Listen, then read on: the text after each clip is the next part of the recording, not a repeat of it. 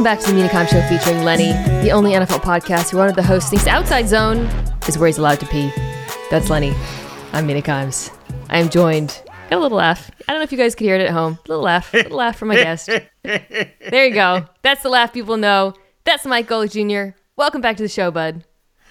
I think outside zone would also apply to me as far as places where I pee. It's been not. We did the team draft, so I guess it wasn't that long ago since you were last on the show, right? That was the last time, though, if I remember. Yeah, but I mean, I'm sure it feels like that. You're a 2-episode-a-week podcast now. Life's changed for you. You're like, you have 2 episodes a week, and it's been this long. Guys, check out Mike's podcast, Gojo, with Mike Golick Jr. It's excellent. This week, by the way, I was also on The Right Time with Bomani Jones. If you're not a cross listener, go check that out. We talked a little football over there. This week we have some games I'm pretty excited about, actually. I feel like a lot of the weeks there's been only 1 or 2, but I think this week has there's no like, damn, that's the one, like Vikings Bills last week. You could say Chiefs Chargers, but I think a little bit of shine's come off that one. Those flex. Too many. I would say the right move mercifully to flex that one and get the Steelers the hell away from prime time at this point. But yeah, it's you're right. Interesting, and we're at the point in the season now where so much of the injury attrition is starting to bleed into that. Speaking of Chargers and Chiefs, Titans Packers tonight, Thursday night, is actually a pretty good Thursday night game. She says, famous last words. We'll talk about the Chargers and the Chiefs. We are going to talk about that. I am actually really excited about the snow game in Buffalo, so we'll talk about that. But I wanted to start off by talking about a game that I think is fascinating and has the potential to really tell us where the AFC East is headed, and that is, of course, the divisional matchup between the Jets and the Patriots. Because last time these teams played, the quarterbacking, Mike, it was not great. It was not great. It was so the narrative around the Jets, it's just true, is that they have a really good defense and the offense has been holding them back. And this was the exhibit A. Oh my God, Zach Wilson was just throwing the craziest interceptions in this one. However, the vibes around the Jets at the moment all it takes is one game for the vibes to change, and people are more optimistic after seeing Zach Wilson against the Bills. Really do like what everyone had been asking of him, which is basically just stay in the pocket and get the ball out quickly and not try to do too much in all caps. So I guess let's start on that side of the ball. Do you have faith that he can repeat that formula against what has been an incredibly slept on Patriots defense this year? I was just going to say, these both feel like great defenses that have been held back by their offense for a large majority of the season. Totally. And it's cool because it's a styles make fight thing too, right? When we look at how these defenses get it done, like the Jets for the majority of the season have been the best team as far as sacking the quarterback out of 4-man pass rush. Judon on the other side out of the usual Patriots 3 down, create a bunch of 5-man front so you can get one-on-one matchups. It's all been really good. The thing I worry about is you mentioned the vibes good around the Jets right now. They were riding a 4-game win streak into that last game against the Patriots too. The vibes were decently good there, even if there might have been still concern about Zach Wilson. So he's got to earn it for me, because we know part of this too is offensively for them, losing Breece Hall sucks, but I'm pretty sure he was out for that last matchup too. That was, I think, the debut of James Robinson in week 8. Yes. Do I have that right?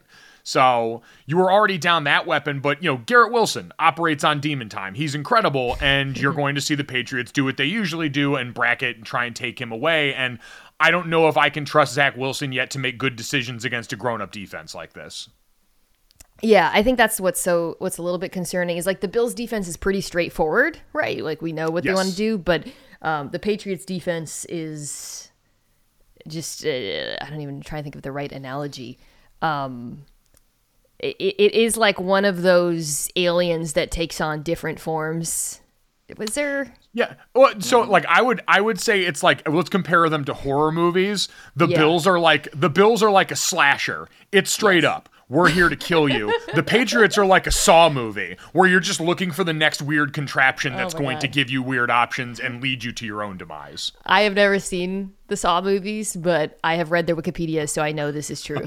Wait, I'm so sad about that, Mina, because given your repertoire of low-voiced impressions, I feel like you doing the "wanna play a game" impression would be grade A stuff. So that's Well, Bill Belichick certainly seems like the final boss in a horror movie, so it makes sense that he would be able to come up with something to give Zach Wilson nightmares. Although last time it wasn't even like the Patriots were doing crazy stuff on defense, but this is I called them underrated. I mean, what's been remarkable about this unit is this cornerback group coming into the NFL looked like the worst in the league.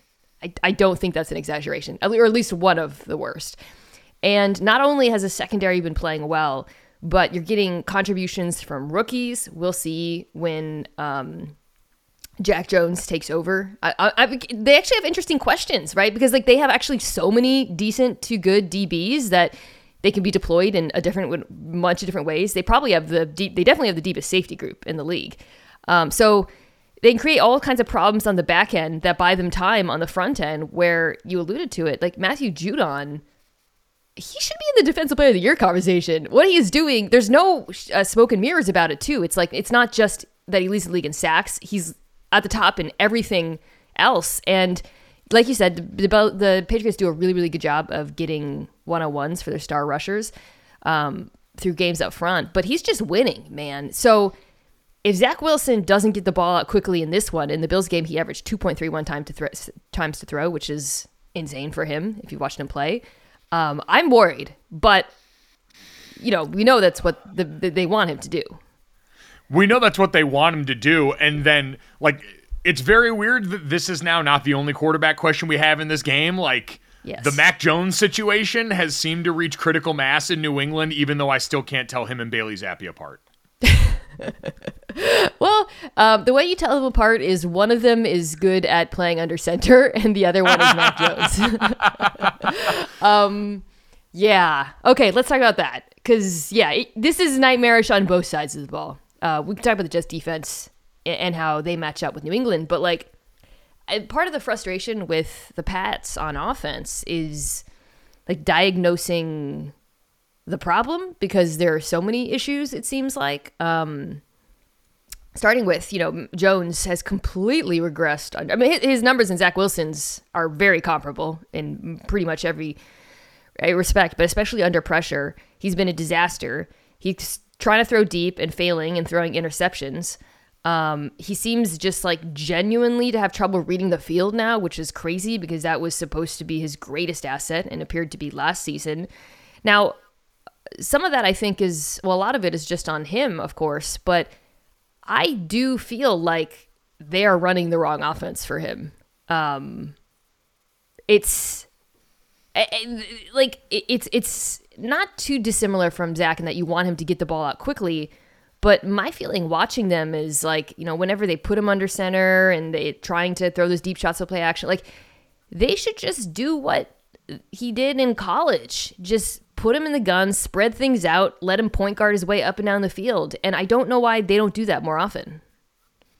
No, and I get, so like if you look back at the last matchup here, they kind of tried to do a lot of the things that you do against quality defensive lines, like run it right at him, build the plane out of screens, get the ball out of his hands fast that way, give him a chance to all go downhill. Like the stuff that worked for the Patriots last year, quite frankly, is line them up, mash them up, big gap runs up front and try and go from there. But I'm with you as far as the passing, especially given the weapons that you have. Like it doesn't behoove you to try and sit and go downfield either with the weapons on this team that don't really have like a consistent deep threat that you can count on. Yeah, your best receiver is Jacoby Myers. You know what I mean? Like, in Tyquan Thornton, he's not a number one. I think he's a good receiver. He's like, and I really think there's ways to use him, especially horizontally. But it is like they're almost trying to run an offense that they don't have the players for. I also, and this is what I really wanted to hear your take on, and this matters a great deal in this game because of how good the Jets 4-man rush has been. I don't really understand this offensive line. Like, it feels like every week is a different configuration. I don't know what the best one is. It seems like certain players are playing worse than they did before. Like, what do you see when you look at this Patriots O-line? Yeah, it's kind of been a bizarre experience for most of the year. Like, obviously, a lot of people were focused on early on Cole Strange, that draft pick that was surprising, so everyone was going to have eyes on him. And, like, it was something. I don't think he was terrible for a lot of stretches. I think it all does go back to, and I know, your colleague on NFL Live and our dear friend Dan Orlovsky talked about a lot of the change at coordinator, like, asking them to do different stuff in all these phases, I think has a little bit of an effect on everyone. You started off this season moving Isaiah Wynn over to right tackle, and that not going extraordinarily well, to say the least.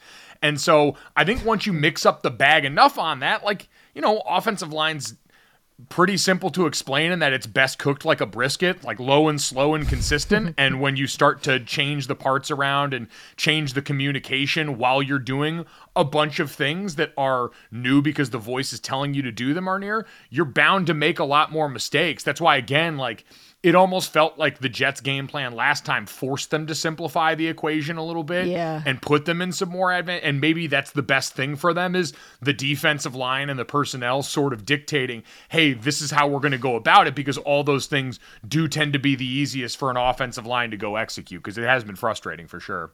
They also just kind of like change it up week to week. Like some weeks the run game looks more like the traditional Patriots run game, right? And then other weeks it's that outside zone, which we heard before the season. And when I was pulling numbers, we did this segment on NFL Live about success in the run game on early downs. And I talked a little bit about how power and counter are much more successful this year than zone runs. So I just glanced at the Patriots out of curiosity using PFF's database. And they are so bad at outside zone. It is shocking. Like, first of all, the percentage of runs is way up. Again, it's week to week though. Sometimes it's not.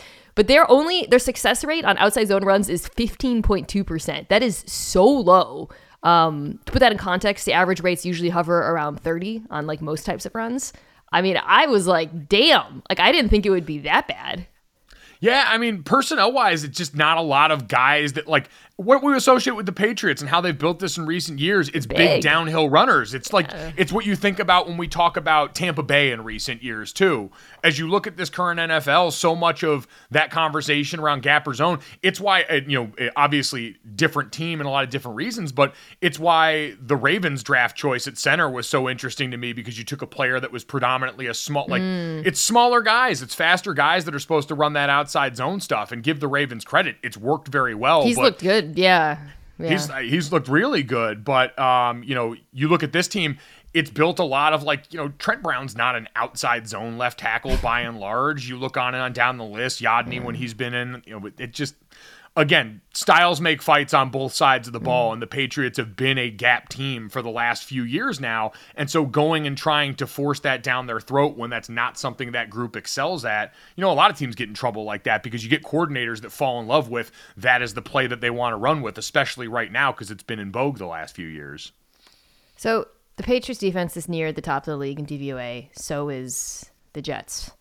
Where do you stack up this New York defense league-wide?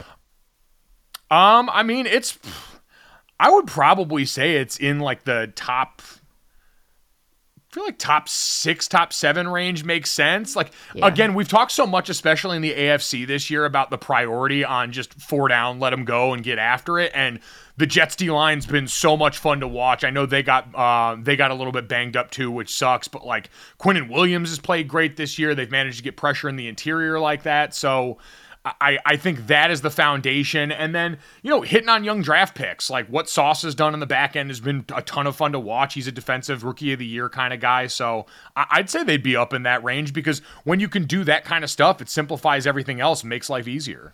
Yeah, there are no holes. Like, the role players are all playing really well, right? Like, we talk a lot about Sauce and Dominique, I talked about DJ Reed, but even a guy like Michael Carter, who I think was like a 4th.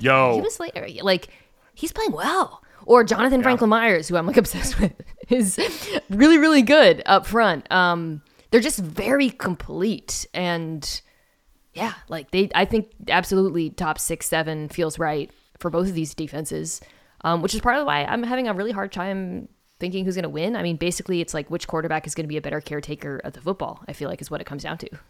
Yeah, and I'd probably lean New England in that case, just because it's been so much of the book on Zach. But like you said, I think the Patriots are 3.5 point favorites, so it's typical of this division right now.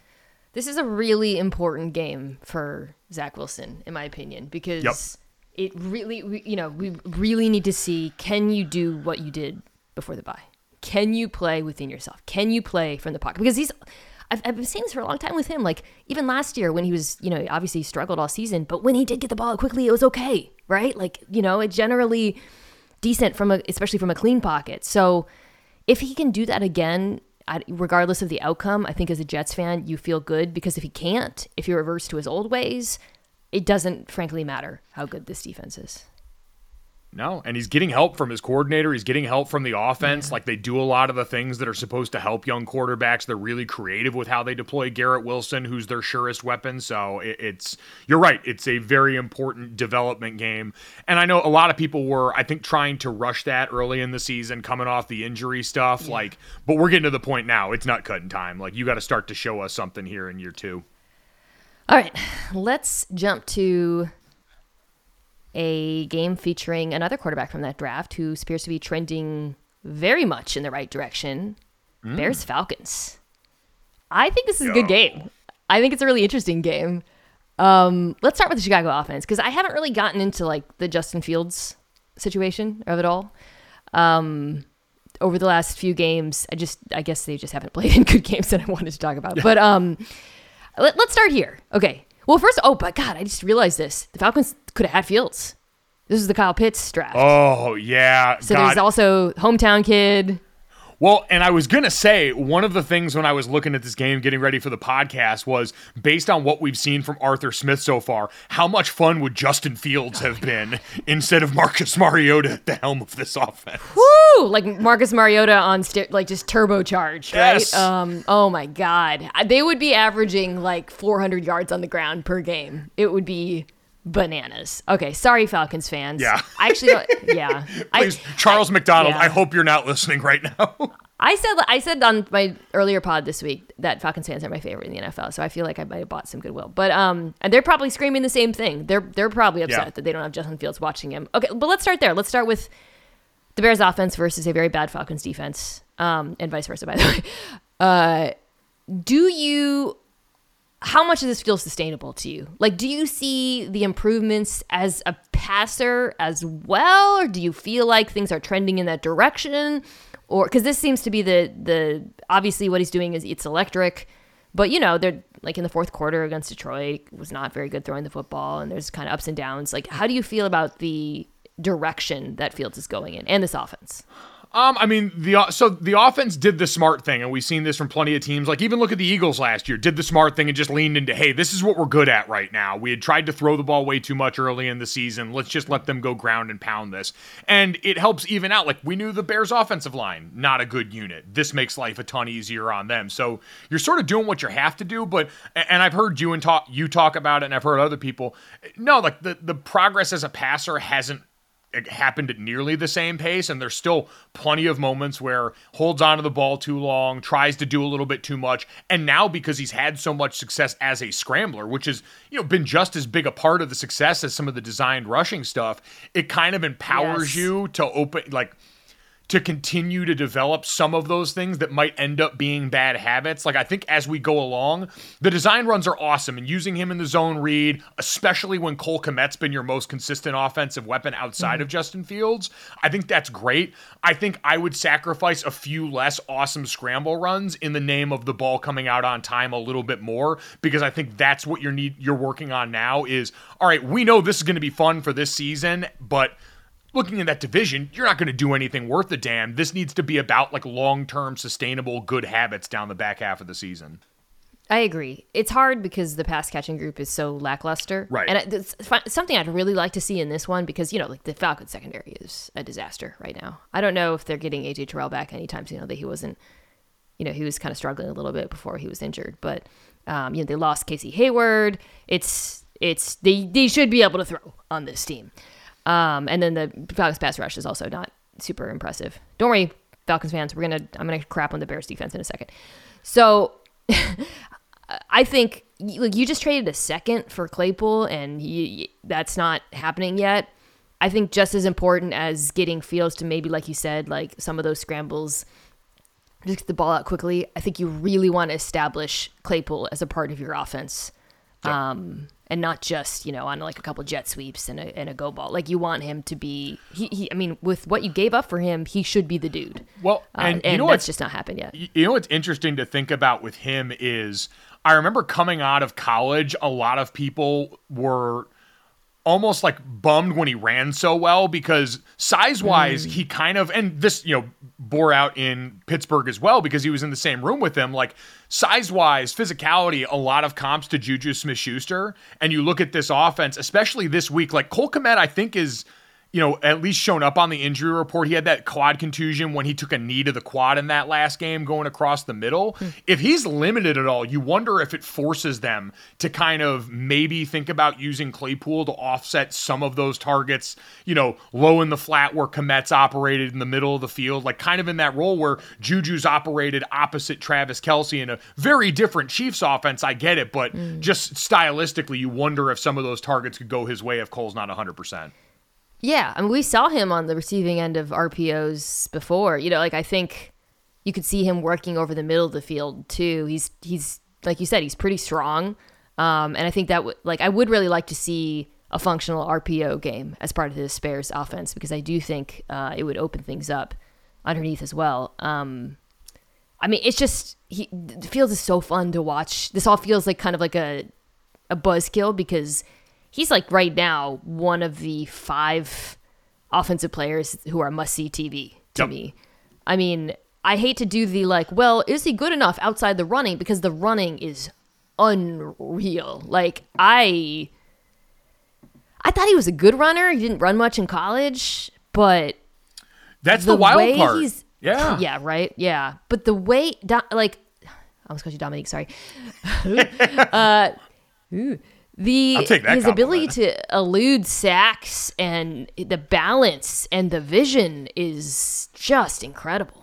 Well, and it's wild to me because I kind of had this argument the other day on our podcast where I wasn't sure, speed-wise, he's the fastest quarterback besides Lamar Jackson in the NFL. Like, the way he pulls away from dudes and gets himself out of those quick jams, but then watching Buffalo in that last game against Minnesota, so many of the Josh Allen scrambles, I go, oh, that's just, Justin Fields is doing a Josh Allen impression, and he's big and he's strong like Josh. Like, he's a lot sturdier of a build than Lamar even packing on weight this season. So he does kind of give you the best of both of those guys. I don't know if he's as good a between the tackles runner as either of those two, but the speed and size combo is just ridiculous.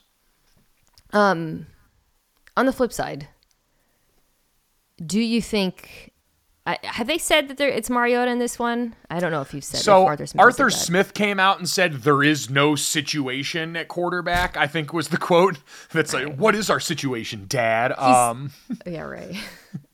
He's so over the top about all this when he's asked about it. Well, that's, like a low balls clickbait question. It's like, bro, it's a totally, you drafted a quarterback this year. Your quarterback played like shit last week. It's a totally reasonable question. I get, you don't have to answer it, but stop acting like it's insulting that it's even being posed. Arthur Smith answers questions about the Falcons like Elon Musk answering questions about Twitter. The link economy. It's like, Jesus Christ, just answer the question. It wasn't him and Rob Saleh that got zesty in the same week defending their team when Saleh was talking about receipts and they're both slamming tables and stuff. Arthur Smith just hasn't turned it off. Yeah, it's over the, I don't know.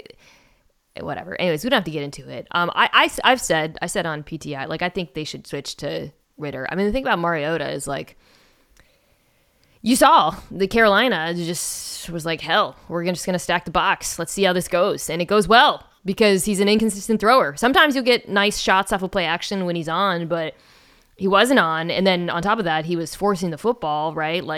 Risking turnovers. And then you start asking, well, why the hell is this guy out here if he's going to turn the ball over? That said, it's the Bears, so he'll probably look fine if he plays in this game because the Bears traded away all of their defense.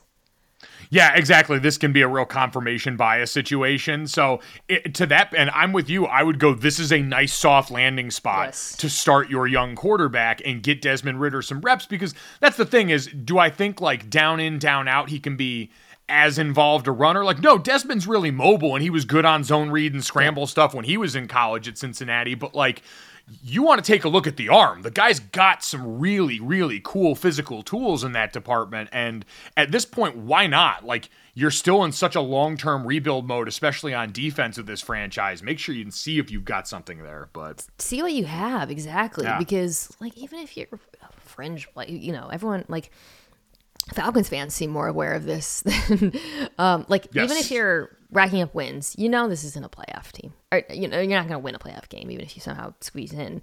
So the idea that you should just do it, you know, stick with the veteran for the sake of not taking that risk, it just doesn't sit right with me. Yeah. But anyways, that said, whoever it is in this game, the Bears defense is awful. They don't, I mean, you know, it's just, they're just super undermanned. I mean, you saw that against, I mean, the front seven is just, they're just up against it.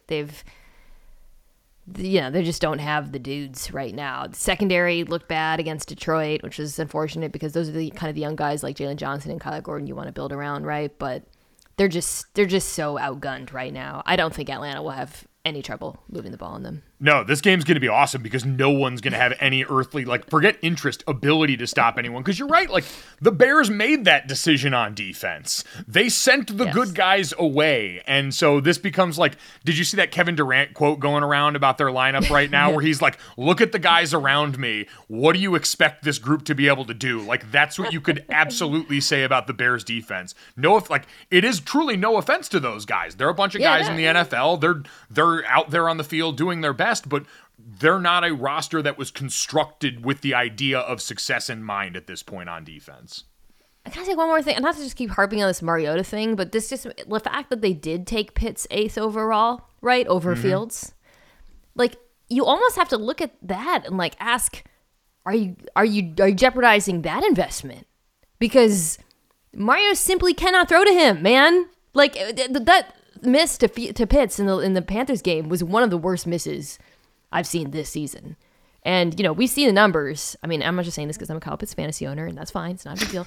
But he's supposed to be Gronk. Like, if you draft a tight end at 8th, you should, and he's not being productive, you should take a hard look at why as a team, because you are absolutely not getting the most out of him right now. No, and like you said, that was supposed to be like, when that pick happened, I justified it as, because that time Matt Ryan was still your quarterback, and I said, this is supposed to be your bridge towards the next quarterback, and to be able to be a capable, like, easy weapon in the middle of the field for that. And you're just saying, nope, nuke his rookie contract, and we'll worry about it some other time. It's ridiculous. All right. I don't know who I'm going to pick in this one either. Man, part of me is like, well, the Bears can't stop shit, but the Falcons just let Dante Foreman like put up like 800 yards combined on them. This is just going to be... I'd take the Bears just for what you said right off the top. Like, it's basically a Spider-Man pointing meme, but the other side's got the quarterback that's more like Superman. Yeah. So push comes to shove, like, I'll take that guy, all things being equal in this game. All right, Cowboys-Vikings, this is probably the game of the weekend, I feel like. Mm-hmm. Without looking, maybe you already looked. What do you think the line is? Oh, I looked at this one. What in the heck? Okay. Like, this stinks to high heaven. Yeah, Vikings fans, you think I don't respect you guys because I said on First Take I thought the Bills were a better team? Vegas has the Cowboys by 1.5. It's in Minnesota. Yo. You're like, no respect. None ya. Okay. A lot to get into. I mean, oh God, there's Lenny. So little peel behind the curtain. We're taping this an hour before Lenny's dinner time, which is when, can you hear him scratching at the door? Oh, this yeah. is when he starts agitating for his dinner. Like Cujo. I've never seen Cujo, but I know. I feel like the beast in Sandlot, where you just hear him rattling the fence. All right. Let's see if I can stand tall in the face of this pressure. Okay. So the Cowboys obviously coming off an incredible letdown. And, you know, let's start with the Vikings offense versus the Cowboys defense, because I'm very fascinated to see how this plays out. So, with the Cowboys lost to Green Bay, we talked a lot about, obviously, the Cowboys' run defense being a true weakness. But I gotta say, Mike, for having the purported best pass rush in the NFL, I was not, and granted, obviously, the fact that the Packers were running at them neutralized this to some extent. And I don't know if you noticed, but like they really were just like even they had Parsons playing off the ball. Yeah. I think out of just like, fuck, we got to do anything here. I don't know if that, I actually questioned that approach, but the whole defense was really quite a letdown. It wasn't just stopping the run. Like I didn't think they were getting after it. The blitzes weren't getting home and they were struggling in coverage, granted with some injuries. This is a unit that is not as dominant as it seemed.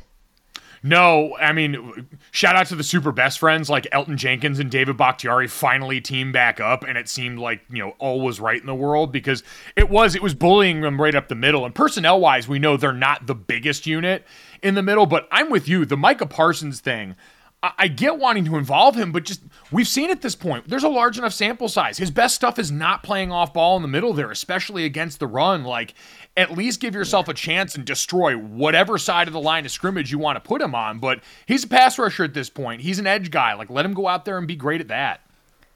Well, I got to think the Vikings offense saw what Green Bay did to Dallas on the ground. Earlier, I was saying that zone runs weren't as successful, but zone runs, the Packers were killing them with zone runs.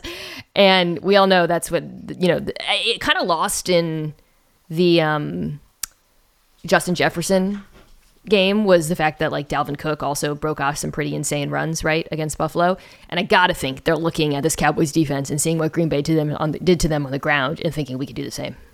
Yeah, it's got to be 100% of the game plan at this point for the Cowboys. Sorry, it's got to be. Stanzik just reminded me that Pitts was drafted 4th, not 8th. Jeez, I forgot. Guys, what are we doing? He wears number 8, Mina. It's confusing. 4th is. Oh yeah. I can't believe that happened. Well, okay, don't waste your 4th overall pick. Okay, sorry, back to the Vikings ground game. But yeah, no, I mean, until further notice, that should be the game plan against Dallas, right? Beat them up the middle until they were, until they're able to stop you. So yeah, I mean, I would say the Vikings even a little more like lateral east to west than the Packers, who are going to come at you straight up a little bit more often. But you're right, Dalvin Cook is exceptional as in the screen game, in the in the zone run game, all that stuff. So yeah, it's been, well, I guess it's one of those things too that happened in the last couple of weeks, and to an extent like with the Eagles this past weekend, where now that those teams dropped a game we weren't expecting, all of a sudden nationally we'll be like, oh yeah, they actually aren't good at this and haven't been good at this for a while, and someone finally made them pay for it. So Dallas is primarily a man defense at cover one, and Green Bay did. I think some of that was they just like had no idea Christian Watson was coming, right? Like he was just, every time the Packers, like there's no reason to think that you couldn't just play cover one against them before last week, and they were like, yeah, actually we got a dude who can separate. So it's interesting because I think some teams have some success manning Jefferson. I mean, I talked about this, like arguably the Bills actually covered him really well, but the Eagles played well against him. If you're the Vikings, the Cowboys rather, how do you approach this matchup? And is there anything you think they can do to shore up their run defense? I mean, you mentioned the amount of man coverage they played. Throw more bodies at it would be the place that I would start and try and see if you can spin somebody else down in the box and make that happen. I mean, especially, and I know you guys, we talked about this, the gap runs versus outside runs, like spread out the line of scrimmage a little bit more, really try and flatten this thing out and force cutbacks. Like those would be all the ways, given their defensive structure, that would make sense to do that. But, Dan Quinn's a pretty smart guy. I'm sure he's thought of that. And if they're not doing that, like, I don't know, it's either stubbornness or just like we've exhausted that option, and just personnel wise in the middle, we don't have the bodies to stomach that. Yeah. They traded for, Jonathan Hankins, right? And yeah, a little bit, but it feels. I do question. I think it's reasonable to question. Like, do they have the guys? That said, like, you'd rather have the Vikings run on you than have Justin Jefferson kill you. I think for them, the key is just going to be bringing down Kirk Cousins, and I mean that the Bills had a lot of success doing that. It just ended up being like some crazy plays, right, and the runs. But I think that there's reason to believe that the Cowboys pass rush can bounce back in this one. Let's see what's up with Darrisaw, though, by the way. He exited the game, I believe, with a concussion, right? So that's massive. Sorry. Yeah, that would be massive if he's still out in this one. I would be concerned because that would especially with the Cowboys and their pass rush, that would be hard for Minnesota. But like I said, I do think they're going to be able to run on them. On the flip side, Dallas should be able to run on Minnesota. They should be able to pass on Minnesota as well. I guess, I felt like the loss to Green Bay was more on the defense. It felt like, Dallas, they ran the ball well on them, as to be expected, and Dak threw a couple of interceptions that were kind of the faults of his receivers. Like, I don't really feel like my opinion is that much changed about this offense. No, really, you got another Tony Pollard proof of concept game, right? Now, It was a little bit more softball runs for them, right? Like draws and stuff where Tony Pollard runs like he's got bare feet on fresh, hot sand. Like, it's so wild. It's exactly that sort of sound, especially on a lot of those draw plays, but like averaged 5.5 yards a carry again, was getting the volume because Zeke's been out. So, this has been exactly what they've been. And against this Vikings front with, how spread out they want to play and how wide this can be, there's plenty of spots for them to hit it up. And like, quite honestly, on the perimeter, like that's where Buffalo tried to get over on these guys a bunch, was getting out on the edges. And we see all the time them pulling Zach Martin, pulling Tyler Smith, getting those guys out in space against little guys. Like they love doing that stuff. And this Vikings, especially on the outside, I mean, you saw their receivers having plenty of success, for the Bills going out there and being able to win blocking on the edge. Yeah, and they were down. So the Bills had success running the ball on them to the outside, to your point, in the first half. Then the Vikings made a concerted effort to set the edge, and they basically were daring the Bills to run up the gut, and the Bills just are incapable of doing that. We'll get to that. The Cowboys are very capable of doing that. So to your point, like this should be... I think like where they get into trouble is when they try to do too much in the pass game, honestly, or like when Dak, and this is where I do think you can criticize him for trying to fit kind of tight window throws unnecessarily. It's like this Cowboys offense, the run game is so good that they shouldn't be forcing those.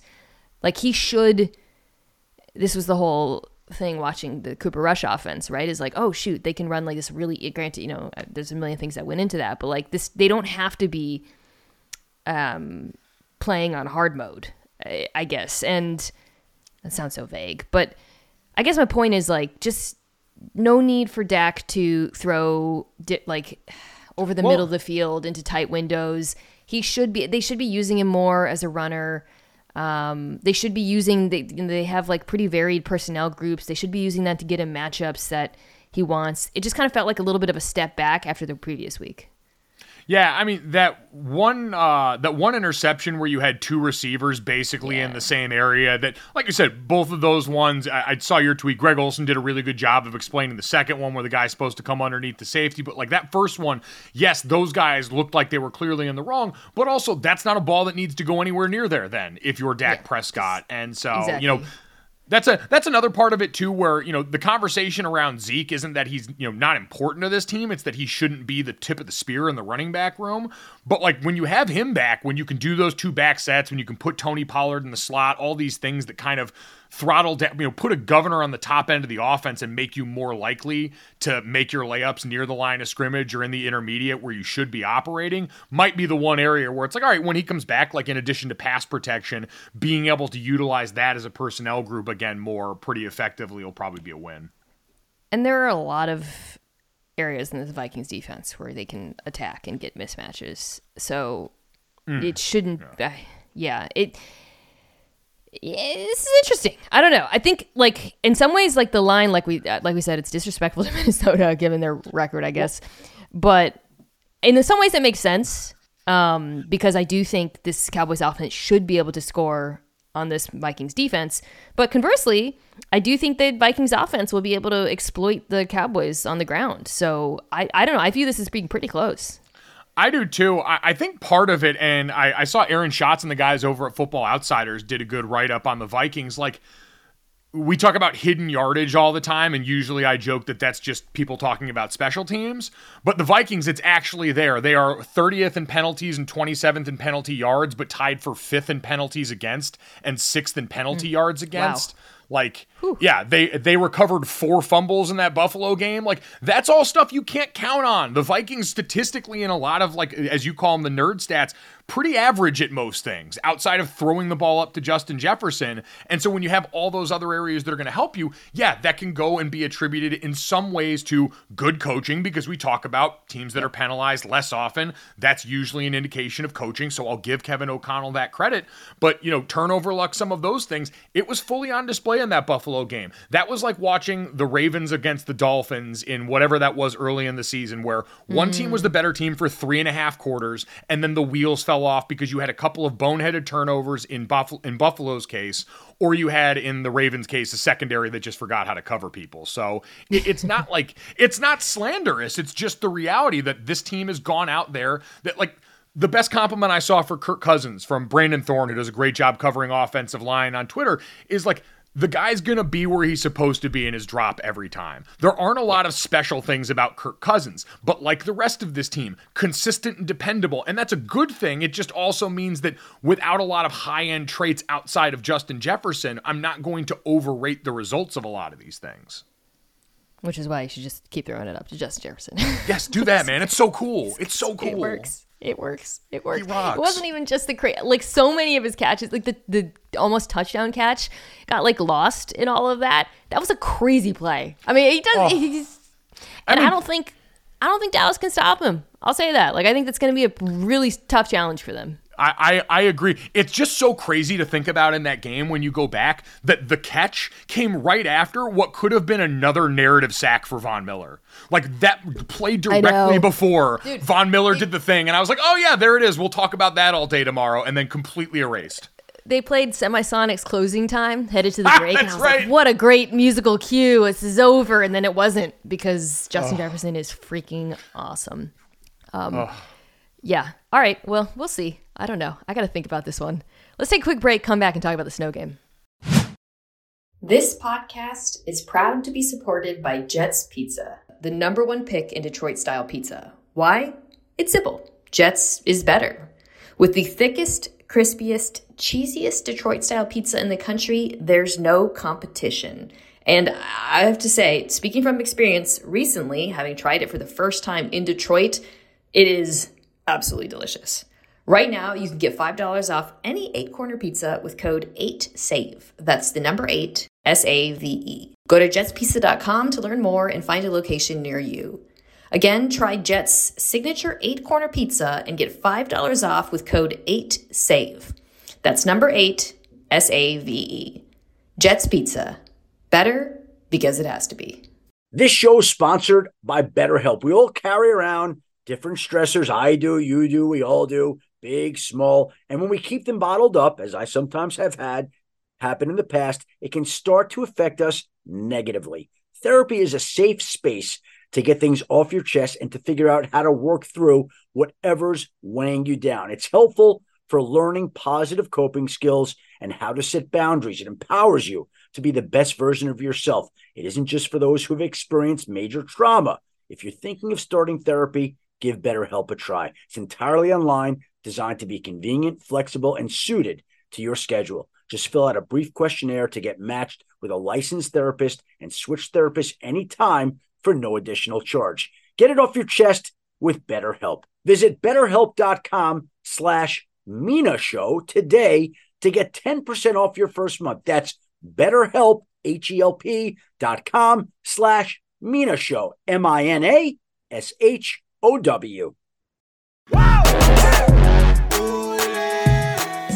All right, we are back, and we are headed to Buffalo. Actually, I forgot to get the exact inches of snow projection. Lake effect snow warning. Oh, God. Heavy lake effect snow, total snow accumulations of 2 to 3 for the most persistent lake snows. Says it's going to start Thursday, so I think the stormy aspect of it should be over. The Bills are favored by 8.5. I wouldn't touch this with a snowplow or whatever, because the snow is just so crazy. Even, like now we have seen both these teams, but we've seen Josh Allen not even that long ago play in pretty snowy conditions. It is extremely fun to watch.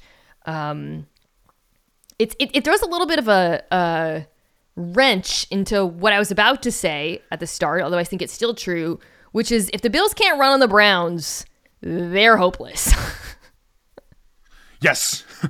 We talked about like a gut check week for Zach Wilson earlier. This got to be it, y'all. Like, they're bad. They're hurt. There is everything in front of you here. Go forward and prosper.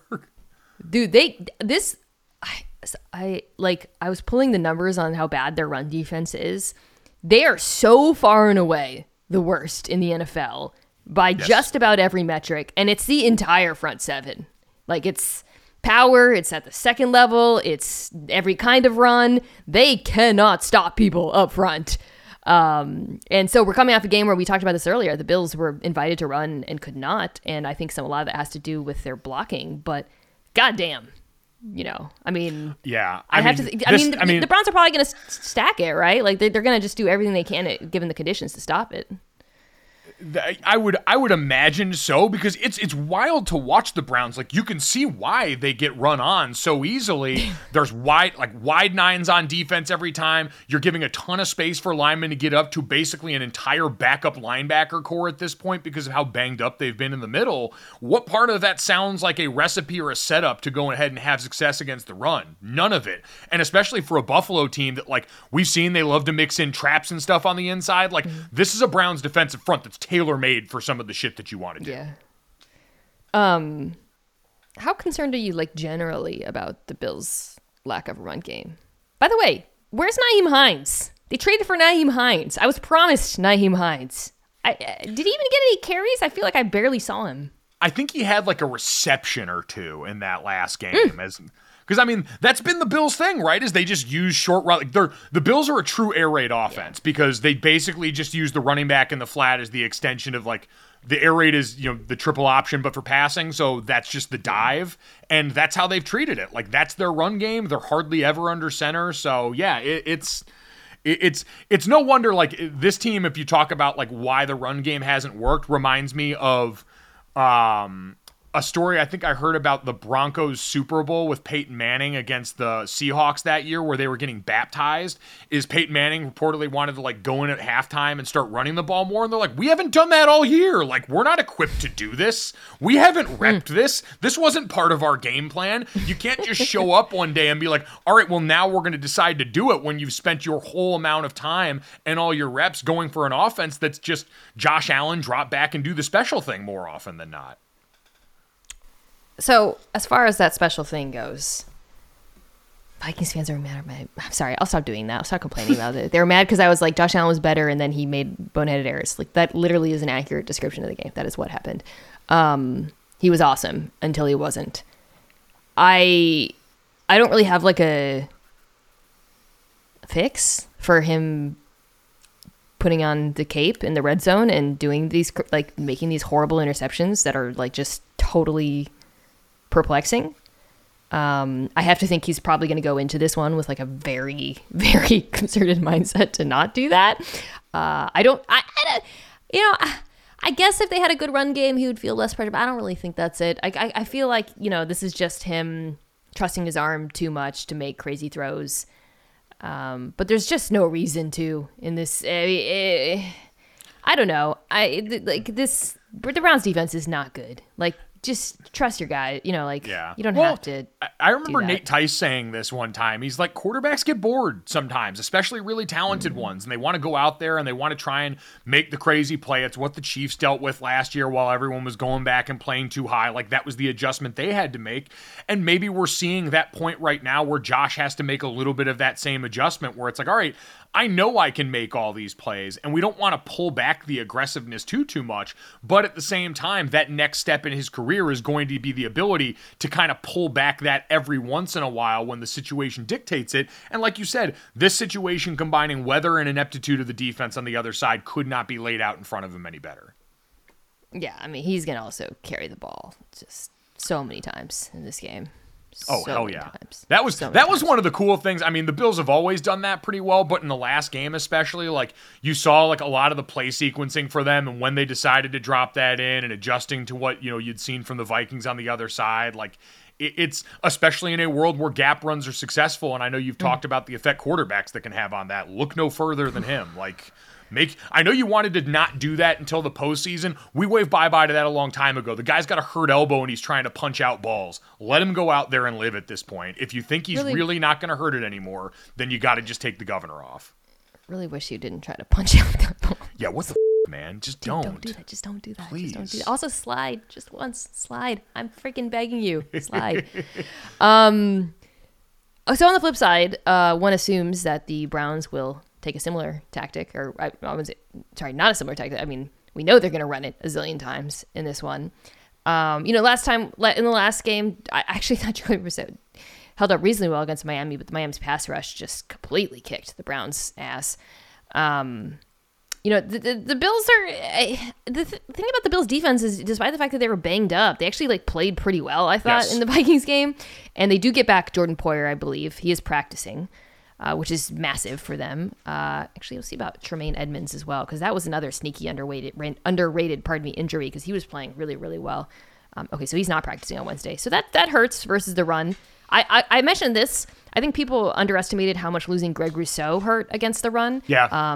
You saw them, like AJ Epinesa took a bigger role, and he was getting trucked.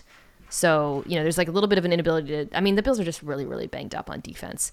So, yeah, I actually could see a world in which the Browns are able to move the ball reasonably well on them on the ground. Yeah, they're going to have a shot because it's the overwhelming strength. My biggest concern is just that right now, getting Poyer back is huge, but we know the back end for the Bills has been super beat up, and there's just no part of this Browns offense that's consistently built to take advantage of that, right? You mentioned part of the sacks, too. Part of that is on Jacoby Brissett. You look at this, it kind of bears out, right? The offensive line is third in pass block win rate. But their sack percentage is 15th. Jacoby Brissett is 7th in slowest time to throw. They don't complete balls downfield. They're 15th in percentage of their throws that go for 20 plus. So it's a quarterback who's holding onto the ball for a long time, who sometimes drifts on his launch point and makes some bad angles. There were a couple of sacks last week where he's drifting back past 7 yards or wherever that top part is supposed to hitch. And so part of me feels bad.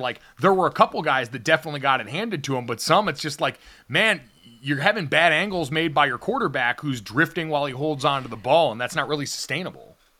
I can always count on you to defend the offensive line. I'm fairly maligned them. The second you started, you brought up that sack rate, I was like, here it comes. Oh, man. That being said, Melvin Ingram, man, that's a bad mother.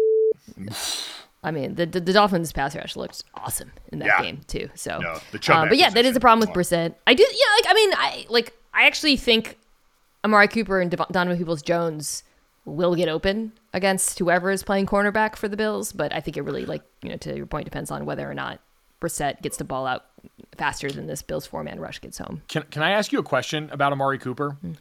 Mm-hmm. Is the route runner a cool nickname? No. What? That's calling me the analyst or calling you the podcaster. What? No, it's terrible. He has that on a chain.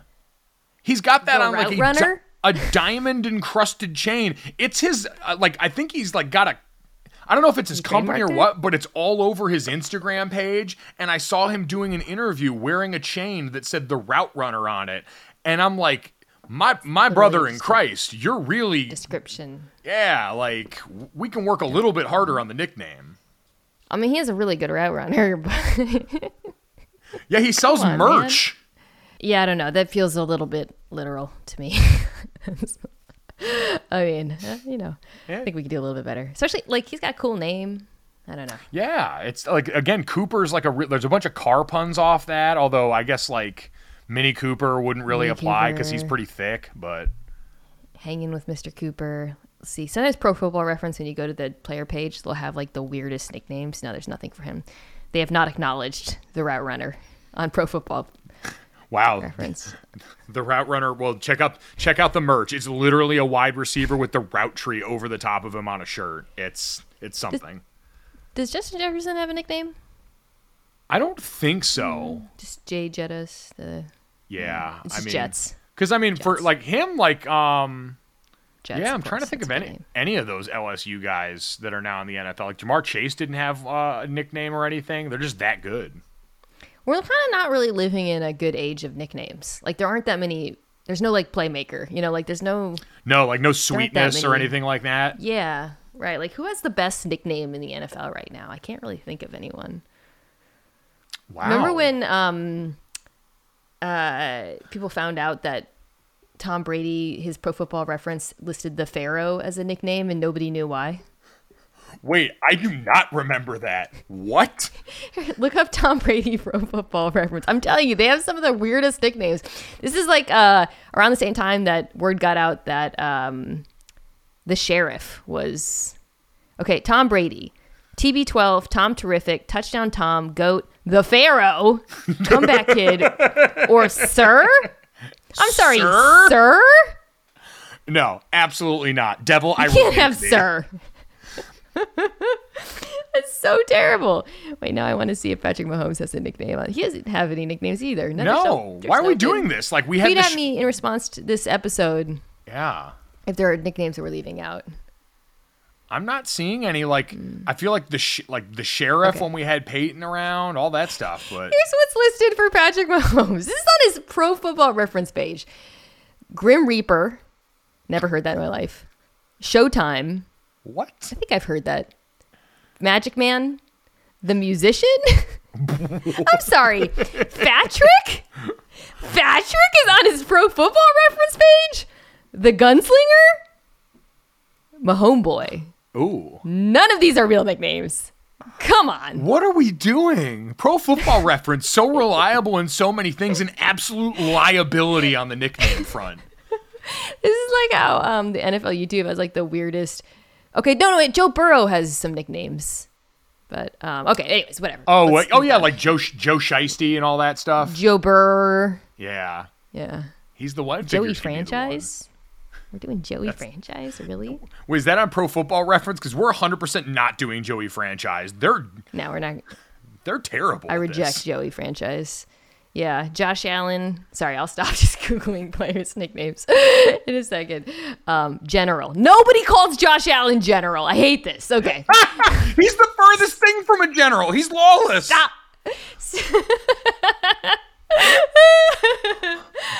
Okay. Chiefs Chargers. Oh boy, this was such a fun week 2 game, but oh my, how things change. The Chargers. I think they might get Mike Williams back. The way you start talking about the Chargers is just seeing if they're getting anyone back. Keenan Allen, I'm not convinced he's ever going to play football. It's not funny. It's actually not at all. I'm sorry. Mike Williams, though, I think has a good shot to come back in this one. But they are up against it. So I actually think the funny thing is kind of lost in the Chargers-Niners game, which was kind of a dud, was I thought the Chargers defense actually played really well. I saw a quote, someone posted that like Brandon Staley was like, I actually think that was like my best game this year. And people were kind of dunking on him, but I was like, it's actually true defensively. Chris Collinsworth did a great job pointing out all the very defensive fronts that they were presenting. I thought the way they used Derwin James, just a bunch of different groupings in the back end as well. That said, the Chiefs are the Chiefs, so Yeah. No, I'm not gonna do that. Well, I mean, for them too, Juju's in concussion protocol right now, which is huge for the way that offense has been operating. So the way the Chiefs' offense are right now is, at the beginning part of the season, I talked about this. You had teams playing man coverage against them, but they've gotten better and better at beating man coverage through I would say, a combination of play design, and then also like you got a player like Tony, who's just like such a weird, they figured out how to use their receivers against it too. The Chargers are an interesting defense because they actually played a ton of man at the beginning of the year. But against San Francisco, you saw a lot of zone. They're very capable of mixing it up week to week. I think coming into this one, Mike, like my only thought is, obviously the Chargers still don't have very good run defense, but I would still vastly prefer the Chiefs run the ball. And I think defensively with Mahomes, you just want to mix it up. You just want to give him a bunch of different looks. You can't be like the Jags were just so static. And like if you're static and he's going to carve you up. So I think just as much confusion as they can sow, the better. Yeah, and I mean, also, to be fair, like, this is the kind of offense that Brandon Staley's defense was built to stop, right? Now, yes. The one other area that's the X factor is the Chiefs' offense when they do decide to run the ball, which they didn't last time. Like, I think there was only, like, 9 carries for Clyde Edwards-Helaire in that game. Like, they weren't willing to go there. But if you do want to do, like, your offense is at the helm of gap runs. You essentially decided to have Oklahoma's run game from college in an NFL body, especially when you got Orlando Brown over there.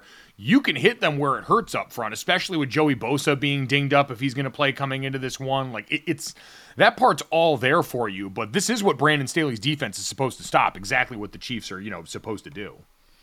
I was talking about Barnwell about the counter runs being up so much, and he pointed out that literally Andy Reid started the season with like back-to-back counter runs. Like, they are very good at it. They're just remember so in the preseason, like we all were. I remember Jeff Schwartz was going gaga over that. Like, they were lining up under center, like, and it was the preseason, which is kind of a misnomer, but they were putting bigger personnel groups on the field. They were it's in there, and I'm assuming we're going to see it have to show up at some point. It would be an interesting spot this week to try and mix some of that in down the stretch. But yeah, no, they leaned all the way into that on offense. I mean, when they look like they're going to pass, they run the ball. When they look like they're going to run the ball, they throw the ball. They're so good. I thought this was really on display in the Jags game at dictating with the different personnel groupings. Getting, I think, like, they've got all these random tight ends now, and they are, like, constantly using them in new and interesting ways and getting them on linebackers. It's just a really tough matchup, even for a defense that, like I said, I thought had played a lot better last week. And, and a defensive coach that I think will come up with a good plan, but I just don't know if they have the juice. And then on the other side of the field, I mean, I don't think Chiefs defense is good, although I thought there's some encouraging things going on. Getting Trent McDuffie back, I think, is actually pretty huge for them. I thought, he's been really, really good. But the Chargers offense is just so... Well, let me ask you this. How much of it... Because we all know the score, which is that it's just like a check down machine, and it's really boring and not fun. How much of that do you think it can be attributed to how hamstrung they are in terms of their skill players and their offensive line versus Joe Lombardi, who's, I didn't realize this until I tweeted all the first down runs in the second half. Enemy number one in Chargers Twitter. Chargers Twitter is real, guys, and they hate Joe Lombardi. Yeah, no, I mean, listen, I think a lot of it just goes back to his tendencies. There's enough of a sample size on that. But to your point, too, this is sort of similar to the problems that have plagued the Bucs offense early in the season. Your offensive line's been down a bunch of guys due to injury, and your skill players are in and out of the lineup for the same reason. It's hard for anyone to do anything consistent, and so maybe you can justify it for Lombardi saying you've got to simplify the equation just because you're kind of plugging in pieces each week based on what you have available. But we've also seen him do that on good days, and it's been limiting, and it's the reason that offense was so up and down last year too. I can also see, like, going very the thought is like, okay, we're going to run the ball or just throw screens on first down so that gives our offensive line sucks. But all you're doing is putting Justin Herbert in 3rd and long, man, over and over. And, like, he made some of the craziest, like, 3rd down, like, 8-yard throws in that game that you will ever see and that nobody will remember.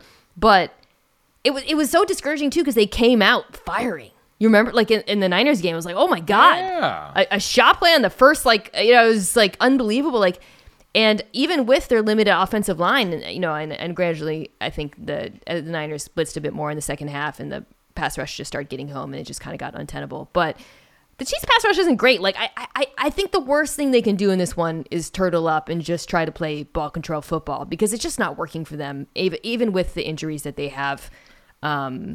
I just think you got to go bombs away against this team.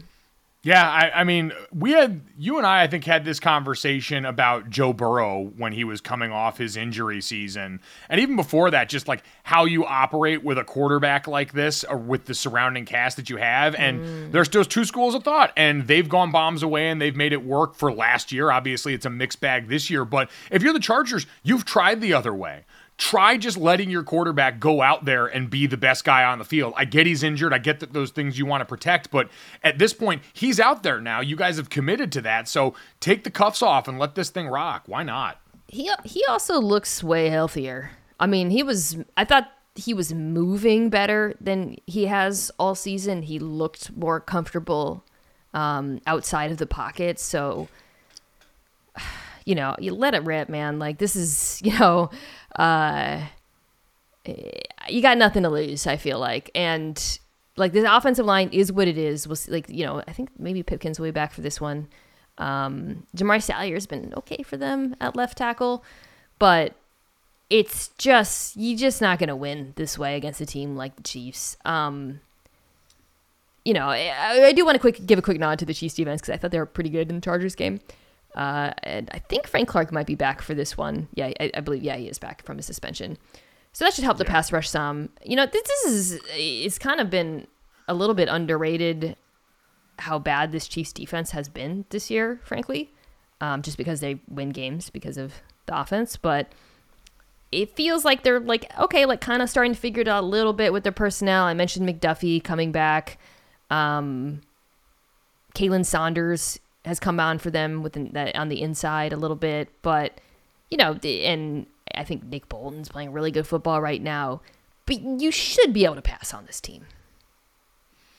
Oh no, absolutely. I guess I think just for the Chiefs, right? Like, and this all kind of goes back to underscore the Mahomes MVP case. It's like, you're right. Like, the defense is that way. The offense, while they've managed to use all these personnel groups, while it only works well because of him, they've been all close games. This first game against Chargers and Chiefs was kind of indicative of that. They're not, especially as like a touchdown-ish or more favorite, they're not covering in a lot of these games. They're keeping it remarkably close. And if you're the Chargers, one or two big plays sways the balance of that. We saw the Vikings do that against the Bills. And so why not give your quarterback a chance to? Because just by the nature of how this Chiefs team is built now, they're not the ones from a few years ago that are going to run you out of the gym anymore, by and large. Yeah. They're just so dependent on the blitz, too. When they don't blitz, everything kind of falls apart for them. So they shouldn't have to blitz Chargers offensive line. But I think this will be a good test for that pass rush, or at least a bar that they should clear. So, yeah, I mean, I lean Chiefs pretty heavily in this. But that, I'd really like to see the Chargers unleash a little bit, even with all their limitations, and no Keenan Allen. Hopefully Mike Allen's back. That would make, or Mike Williams, pardon. That would make things a lot more interesting. All right, let's take a quick break and wrap up with a few more games. And now it's time for Dinks and Dunks. I'm getting paid for this, right? Dinks and Dunks is brought to you by Dr. Pepper. It ain't college football season without the delicious taste of an ice-cold Dr. Pepper, the one fans deserve. As always, 5 questions for the guest. 4 from me, 1 from Lenny. Are you ready? Let's do this. Okay, so I mentioned Titans-Packers. I know we just saw the Packers look better. However, I kind of lean Titans in this one because the Titans have the best run defense in the NFL. Talk me out of it. No. I can't at this point. Like, what we saw, the thing that frustrates me about the Packers is we saw them kind of show signs of this against Buffalo a few weeks ago, and then they came out against the worst rush defense in the NFL, or one of them in the Detroit Lions, and just decided they weren't going to do that. They were going to let Aaron Rodgers turn it over in the red zone a bunch. So I've got to see them do that twice before I'm going to believe they're capable of it. It was, big shot plays to Christian Watson. So no, that Titans defensive front is terrifying. And what Mike Vrabel's done, again, MacGyvering this team, is ridiculous. So good. They're so good. They don't even have to, they're so good with light boxes as well, like playing gap and a half. I mean, this defense, I just love them. Okay. On the very, very opposite end of the spectrum with run defense, question 2. Eagles, they got the Colts coming to town, putting this very sus run defense to a test. The Eagles went out and signed Linval Joseph, 34-year-old Linval Joseph. My question for you is, do you think every general manager has a Rolodex that just says 300-pound guys? I hope so. I hope it has. So this is a throwback that one time for Christmas, this is years ago, Mina sent me a t-shirt that just said Thicko Mode on the front. And I feel like that has to 100% be what the cover of that Rolodex is for all these guys. You remember that? I hope on Linval Joseph's card, it's just a picture of him wearing the gas mask. Do you remember that after he ran the ball? Oh, God, yes. What year was that? Oh, it's such an amazing moment. I'm going to find it and just tweet it out. It's so good. Oh, Yeah, right, because he ran it for the touchdown. Oh, what a beautiful moment. Oh yeah, I just Googled this, right? Oh, he had the sunglasses on too. That's why it was so great. He literally, oh God, there's a perfect side profile shot of him, sunglasses on, he's got the skull cap on, and then the gas mask. What a king. Oh my God, what an amazing moment that was. Okay.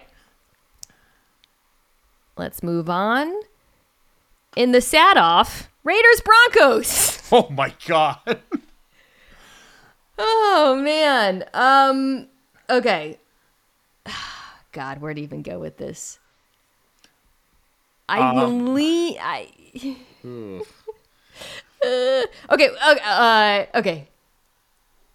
Nathaniel Hackett or Josh McDaniels? Who's more likely to be still a head coach next year? Josh McDaniels, just because the Raiders are cash poor. Yeah. That's the one thing in being friends with Jason Fitz for as long as I have that I've heard every year is the Raiders do not have money. Oh, buddy. Yeah. Yeah, that feels right. Yeah, that feels right. They're on some broke boy stuff. Okay, question 4. We really hit all the good games. All these other games are not good. The Lions-Giants has a little bit of spice to it. Lions coming off of a win. A little bit of an unlikely win. Do you think New York puts it to them? I tend to think so, just because they're a little more complete on both sides of the ball. Like Dexter Lawrence has been awesome this year, man. Really good. That group's been so much fun to watch up front. So I just think they're too complete. Like there's an imbalance on the other side, but man, if you're into power running, both of these teams are going to give it to you in spades. This one's going to be a blast and going to be over in like 2 hours and 45 minutes. Yeah, and the Lions can't stop it, so that is why I lean New York in this too. The Giants. I'm on good terms with Giants fans these days, so. Well, I feel like they're like I asked a while back for Giants fans what they think they should do, because it was like the middle of the season where people were kind of starting to play the we need to give Daniel Jones more respect card, and Giants fans were like, no, like, you know, we're all pretty aware of what he is at this point. Like, we're only going to want him back if it's on a very team-friendly deal or something like that. Like, they're under no, I think, guise about what their quarterback situation is at this point, which is kind of refreshing. I like that they're like the LeBron, can't believe this is my life this season. It's just great. All right. As always, last question from Lenny. You ready? Oh, boy. Lenny heard a rumor that you flew all the way to Utah just for free cookies. Is that true? Can confirm that. Went on the Crumble Mumble Cookie podcast to talk about eating. The first time I had crumble cookies, I told this story. I went to it in Arizona. My whole family was out there because it was my sister's wedding week, and I didn't want to waste time calling to ask all of them what they wanted. So I just ordered one cookie and ate it alone in my car, threw away the wrappers, and never told them about it. Wait, you really skipped over. You didn't fly just for free cookies. It was also to go on a cookie podcast. Oh yeah, I flew to Crumble headquarters in Salt Lake City, and I went on a podcast to talk about defending Crumble cookies on Twitter from internet bullies. Wow. Well, that's pretty on brand. Can't believe this is my life. If you like podcasts, check out the Gojo Show wherever you get your pods. Thanks for coming on, Mike. Thanks for having me, bud.